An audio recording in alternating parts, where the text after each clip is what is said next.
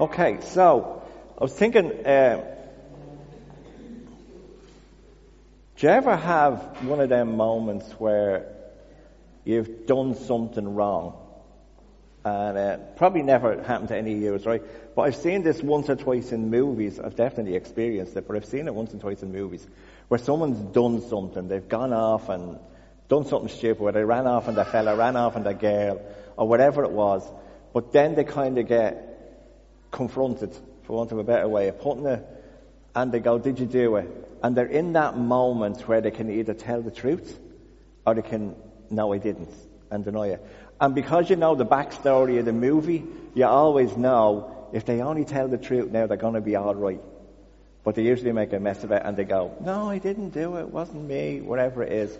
And then all hell breaks loose and the whole thing goes backwards and upside down and all kind of messy stuff.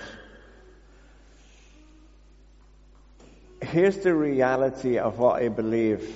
Because we're human beings, we're going to mess up. I have a slide that says, what do you do after you sin? Or what happens? What do you do after you sin? And here's the thing. Sin's not a popular word. It's not a popular word in church. It's not a popular word outside the church. Because it's seen as being judgmental and all of that kind of stuff. But just for today, let's just look at the word sin as whatever it is that you do that you know you're not supposed to do. Or whatever it is you're not doing that you know you should be doing. There's a reality in life that inside every one of us, we have a good sense of what God wants us to do and what we should and shouldn't be doing. And the scripture says we've all sinned, we've all fallen short. So if you're sitting there thinking, well, this doesn't apply to me, well then the scripture is wrong. Okay? And sin doesn't necessarily mean something big and huge.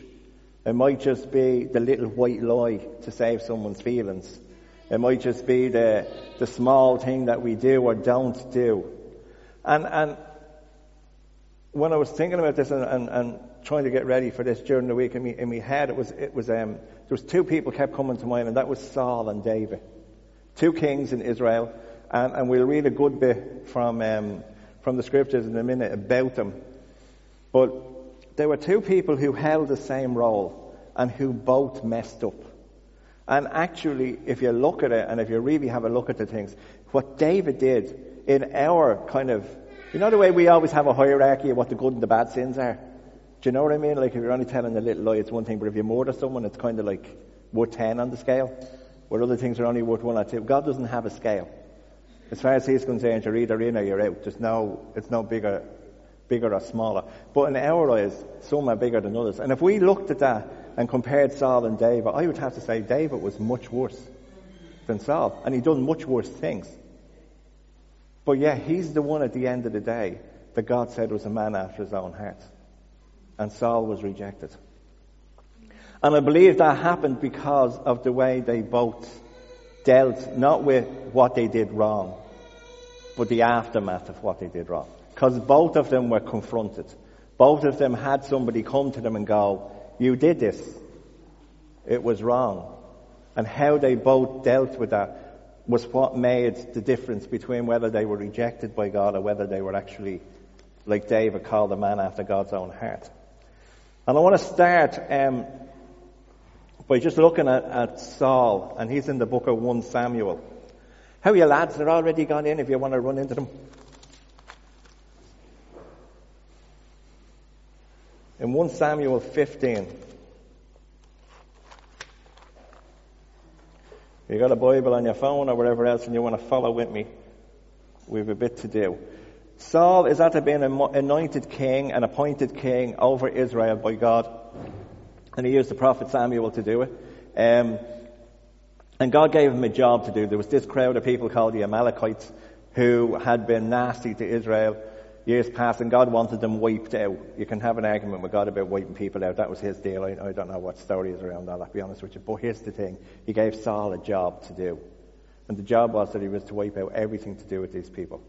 Their land, their crops, their husbands, wives, kids, everything, animals, everything was to be wiped out. And Saul went and did it, but he didn't do the whole job. And I'm going to shoot past the very beginning, where Saul attacked the Amalekites all the way, and he took the king captive, and all his people he totally destroyed himself. But Saul and the army spared the king, Agag, and the best of the sheep and the cattle and the fat calves and the lambs, everything that was good. They were unwilling to destroy completely. But everything that was despised and weak, they totally destroyed. So in other words, the stuff that wasn't worth much, they wrecked that. But the stuff that they thought was good, they held on to, even though God had told them not to hold on to it. Is that fair enough? You with me? Okay. So early in the morning, Samuel got up and went to meet Saul, but he was told Saul has gone to Carmel, and he set up a monument in his own honor. And he's turned and gone on down to Gilgal. And when Samuel reached him, Saul said, "The Lord bless you, I have carried out the Lord's instructions." But Samuel said, "What then is this bleating of sheep in my ears? What is this lowing of cattle that I hear?" And Saul said, "The soldiers brought them from the Amalekites, and they spared the best of the sheep and the cattle to sacrifice to the Lord your God. But we totally destroyed the rest." "Stop," Samuel said to Saul. "Let me tell you what the Lord said to me last night. He said, although you were once small in your own eyes, you became head of the tribes of Israel. God anointed you king, and he sent you on a mission, saying, completely destroy those wicked people. Make war on them until you've wiped them out. Why did you not obey the Lord? Why did you pounce on the plunder and do evil in the eyes of the Lord?" Saul said, "But I did obey the Lord. I went on the mission the Lord assigned me. I completely destroyed the Amalekites and brought back Agag their king. The soldiers took sheep and cattle for the plunder, the best of what was devoted to God, in order to sacrifice him." But Samuel replied, "Does the Lord delight in burnt offerings and sacrifices as much as in obeying the voice of the Lord? To obey is better than sacrifice, and to heed is better than the fat of rams." Then it went on, and Saul said to Samuel, "I have sinned. I violated the Lord's command and your instructions. I was afraid of the people, so I gave in to them. Now I beg you, forgive my sin and come back with me so I may worship the Lord." But Samuel said to him, "I won't go back with you, for you've rejected the word of the Lord, and the Lord has rejected you as king over Israel." And as Samuel turned to leave, Saul caught a hold of the hem of his robe, and it tore. And Samuel said to him, "The Lord has torn the kingdom of Israel from you today and has given it to one of your neighbors, to one better than you. He who is the glory of Israel does not lie or change his mind, for he is not a man that he should change his mind." Saul said, "I have sinned, but please honor me before the elders of my people and before Israel. Come back with me so that I may worship the Lord your God." And Samuel went back with him and worshipped. And it's just a couple of points, I suppose, in relation to that. One, when Saul disobeyed the Lord's direct command, he gave him a very specific thing to do. And we can go, well, in our lives, maybe you don't hear directly from God what you have to do. But there's a ton of stuff in the scripture that we get fairly directly. Do you know what I mean? There's 10 commandments for a start. You can start there, right? And then you can think about all the other stuff that's talked about, even all through the New Testament. Love your enemy. Do you know what I mean? So if we're holding grudges, if we're holding resentment, if we're doing all of that stuff, that's not loving our enemy. If we're gossiping about people, if we're running around with people we shouldn't be around with, whatever it is, God's given us loads of stuff. And he doesn't give us commands just to be a killjoy or to mess us about. He tells us to do things or not to do things to try and keep us safe, because he knows the best that he has for us. But when the prophet Samuel confronted him, rather than owning it, rather than just going, "Yeah, I didn't," he came up with a bundle of reasons and blames and excuses. He went straight back to Adam. It was her fault. Do you know what I mean? He blamed his soldiers. He said they did it, and that they wanted to do it as a sacrifice to God. So rather than owning the sin and asking for forgiveness, he started to try and make out that it wasn't a big deal. He started pointing the finger at the soldiers, and he just basically did anything except take responsibility for it. And even when he said, "I'm sorry, I have sinned," he did it to get Samuel to come back with him so that he would be honored in front of the people. because he was afraid of the people. And if he did keep the cattle and the sheep, if that was the truth, that the soldiers were saying, no, we need to keep this Saul, you can't kill it all, and he did give in to the soldiers, he was still disobeying God, because God told him. So he was living in that whole fear of people more than fear of God. How many of us get caught up in that? God says, do this, do that, and do the other, and then go, well, what will my mommy think? What will my neighbours think? What will such and such think? What will they think of me in work? And we live in that fear of people rather than in the fear of God. And here's the bottom line in it, Saul refused to repent. He refused to turn around and follow and do what God told him. And he lost the whole lot. He lost the kingdom. He lost his family. He lost everything. And it wasn't because he did wrong. It was because he didn't own it when he was confronted. And then there's another king that comes after Saul called David. Probably the most famous king, him and Solomon, in the whole history of Israel.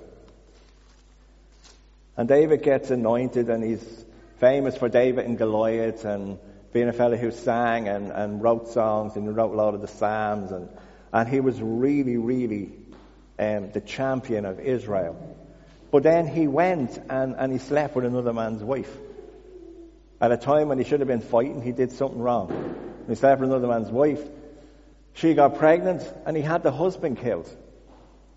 Now, I want to say, if we want to put that on a balancing scale, I think keeping a few sheep and cattle and having someone's husband killed because you had an affair are two fairly different, right, things to have done.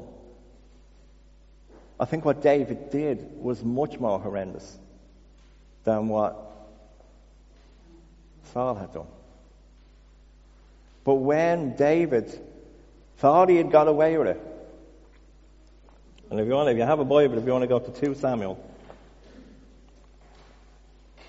David's after getting Uriah the Hittite, who was Bathsheba's husband, killed in battle. He set him up so that he would be killed. He basically might as well have killed him himself. But when that all happens, in chapter 12 it says, the Lord sent Nathan to David. Now Nathan was a prophet as well. And he was kind of clever in how he did it. Nathan went into him and he said, there were 2 men in a certain town, one rich and the other poor. The rich man had a very large number of sheep and cattle, but the poor man had nothing except one little lamb that he had bought. He raised it, and it grew up with him and his children, and it shared his food, and it drank from his cup, and it even slept in his arms. It was like a daughter to him. Now a traveller came to the rich man, but the rich man refrained from taking one of his own sheep or cattle to prepare a meal for the traveller. Instead, he took the little lamb that belonged to the poor man, and he prepared it for the one who had come to him. David burned with anger against the man and said to Nathan, as surely as the Lord lives, the man who did this deserves to die. He must pay for that lamb 4 times over, because he did such a thing and had no pity. Then Nathan said to David, you are that man. This is what the Lord, the God of Israel, says, I anointed you king over Israel, and I delivered you from the hand of Saul. I gave you your master's house, your master's wives. I gave you the house of Israel and Judah, and if all this had been too little, I would have given you even more. Why did you despise the word of the Lord by doing what is evil in his eyes? You struck down Uriah the Hittite with the sword, and you took his wife to be your own. You killed him with the sword of the Amorites. Now therefore the sword shall never depart from your house, because you despised me and took the wife of Uriah the Hittite to be your own. And it goes on, and in verse 13, then David said to Nathan, I have sinned against the Lord. And it goes on to say what happens afterwards, and the baby died, and then David and Bathsheba, and they had Solomon, and he became the king. But here's the thing, David owned it. The minute Nathan came to him, and the minute he went, you're the man, you're the one who did this, he went, yeah, I am. I did wrong. I own it. And he immediately went to a place of turning back and saying, I'm sorry, I shouldn't have done that. I was wrong. There was no excuses. There was no trying to blame. There was no, well, if this had happened or that had happened, or they put the pressure on me to do this, she put the pressure on me to do that. I mean, what was I supposed to do? She turned up and said she was pregnant. What was I supposed to do? The only chance I had was to kill him and cover it all up. We've seen this whole cover-up thing, even in the churches over the years here. The amount of people who were hurt, but then when they went to try and get it sorted out, the hurt got compounded by people trying to cover it up and refusing to take responsibility for what had happened. We see it over and over again in people that you were going to see this even in your life. There's people you're going to be with and you're going to try and help them, you're going to try to do all that stuff, and they just won't own it. And it just compounds the hassle and the hurt. The reality of it is, if we want a life that's a blessed life, if we want a life that's going to live in freedom, if we want a life that's going to live well, then we have to be able to go, yeah, I did it. And I'm not trying to prophesy doom and gloom on anybody, but I'm going to guarantee you within the next couple of days, one of you is going to mess up. Probably all of us. And quite possibly by this time next Sunday, we'll have messed up a good bit. And it won't necessarily be another human being that might come to you. It might just be the Spirit of God who'll come and whisper in your ear, that was wrong. And it will depend on whether we justify it and cover it up, or whether we admit it and walk into the freedom. I know I mess up more at the moment. I love that phrase where Paul said, I'm the chief among sinners. I think anybody can probably argue that one with him. But I'd certainly go, yeah, I'm definitely up there. I don't get it right. I get it wrong more times than I get it right. I do things that I know specifically I shouldn't do. So I sin. The one thing I know I have going in my favour is when I get confronted, I go, yeah. For a long time when I used to get confronted, I used to go, no, I didn't do anything. I didn't do anything. I'd lie through my teeth. Wasn't me. I didn't do that. How could you even think I'd do that? And it's like, besides anything else, the only person I was lying to was myself. The only one I was robbing was myself. Because I could never walk in freedom while I was holding on to something I knew I shouldn't be doing. Or holding on to the lie of covering up what I shouldn't have been doing. David gives us a model for true repentance. He calls out to God for mercy. He wrote a psalm, Psalm 51, around this time. And I just want to read it to you. It says, have mercy on me, O God, according to your unfailing love. According to your great compassion, blot out my transgressions. Wash away all my iniquity and cleanse me from my sin. For I know my transgressions, and my sin is always before me. Against you and you only have I sinned and done what is evil in your sight, so that you are proved right when you speak and justified when you judge. Surely I was sinful at birth, sinful from the time my mother conceived me. Surely you desire truth in the inner parts. You teach me wisdom in the inmost place. Cleanse me with hyssop, and I shall be clean. Wash me, and I will be whiter than snow. Let me hear joy and gladness, and let the bones you have crushed rejoice. Hide your face from my sins, and blot out all my iniquity. Create in me a pure heart, O God, and renew a steadfast spirit within me. Do not cast me from your presence or take your Holy Spirit from me. Restore to me the joy of your salvation and grant me a willing spirit to sustain me. Then I will teach transgressors your ways, and sinners will turn back to you. Save me from blood guilt, O God, the God who saves me, and my tongue will sing of your righteousness. O Lord, open my lips, and my mouth will declare your praise. You do not delight in sacrifice, or I would bring it. You do not take pleasure in burnt offerings. The sacrifices of God are a broken spirit and a broken and contrite heart. O God, you will not despise. In your good pleasure make Zion prosper. Build up the walls of Jerusalem. And then there will be righteous sacrifices, whole burnt offerings to delight you. And then bulls will be offered on your altar. Let's say something. Anyone remember going to confession as a kid? You just go into the little box with the priest. Anyone who comes from a Catholic tradition. And he would give you like 3 Our Fathers, 10 Hail Marys and 47 zillion Holy Be to the Fathers or whatever it was, because it depended on how bold you were. And it was called what? Your penance. You paid back for the sins you had done. God's not interested in our penance. I know too many Christians who are still trying to pay back penance instead of walking in the freedom that Jesus already got us on the cross. Brokenness is the only way that we can get rescued from sin. It's the only way that we can get rescued out of it, and it's the only response that's going to save us. The reality of it is that we have a spiritual poverty. And when I sin, or when any of us sin, and when we do that, and we end up with that blackness inside of us because we know we're not close to God. Because we know we've taken ourselves out of that place with God. That's spiritual poverty. Even in the Sermon on the Mount, Jesus said, "Blessed are those who are poor in spirit," because they know they're poor in spirit. Because without God, we're poor in spirit. When I separate myself from God, and God's everywhere, so it's kind of hard to get away from Him. But when I do something I know I'm not supposed to do, I break that relationship.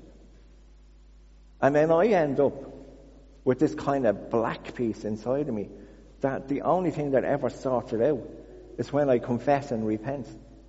I say whatever I need to say to whoever I need to say it to. And it's not like I have to try and figure that out, because I can promise you, I know in my heart and soul what I need to do. It's having the courage to do it. It's getting it done. Because the minute I do it, I just step back into this freedom and this light and this lightness even in my heart and in my head and in a whole lot of me. And it comes from brokenness. See, if you don't recognize you got spiritual poverty and we don't recognize we need grace, we're never going to get into the kingdom of God. Because if I don't know that, then I don't need a Savior, and the only way into the kingdom is through Jesus. And sure, if I think I have it all together, what do I need Jesus for?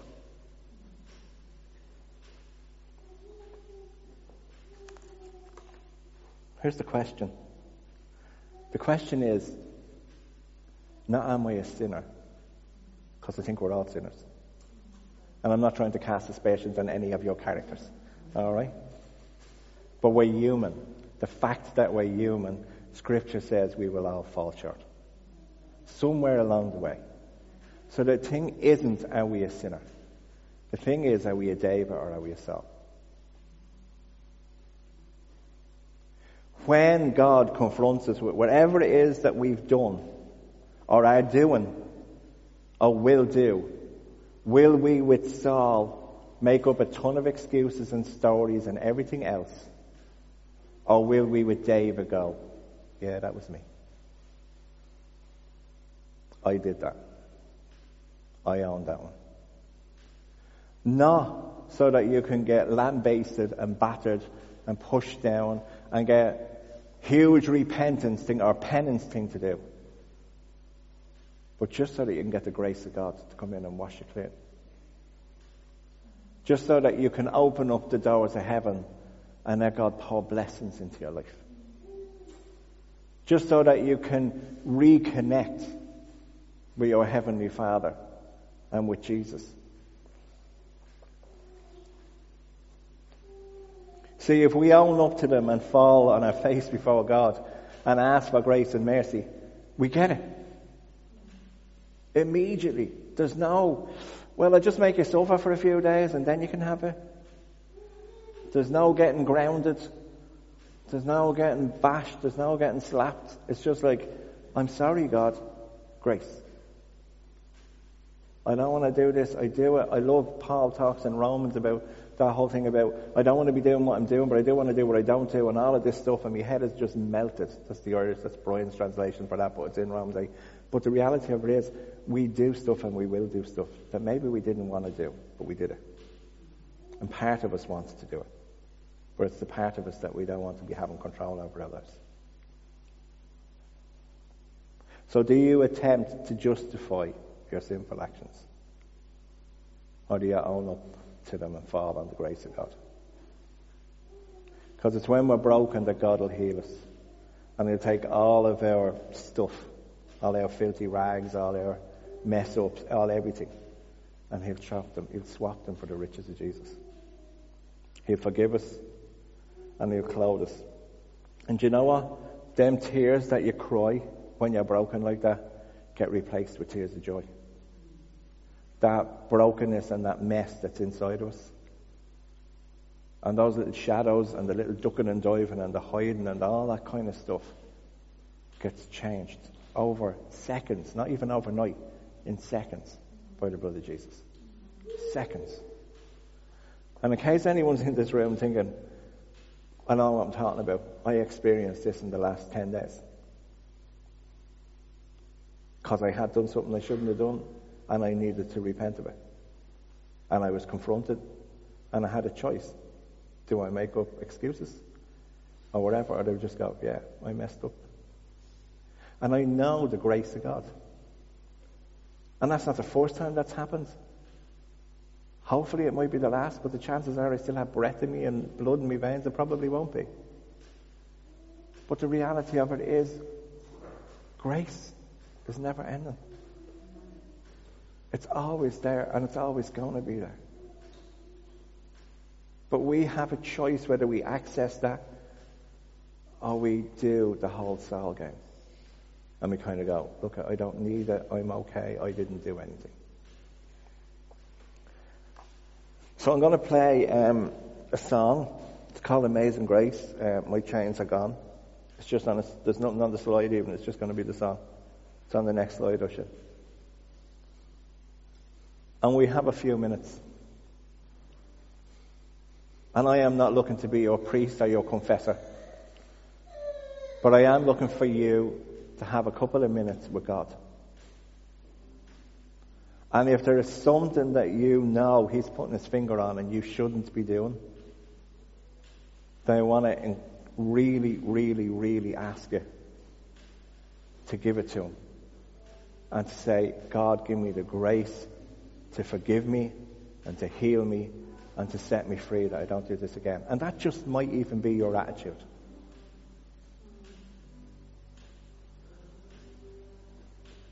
If there's something you need to talk about and you need prayer for, I'll hang around up the front.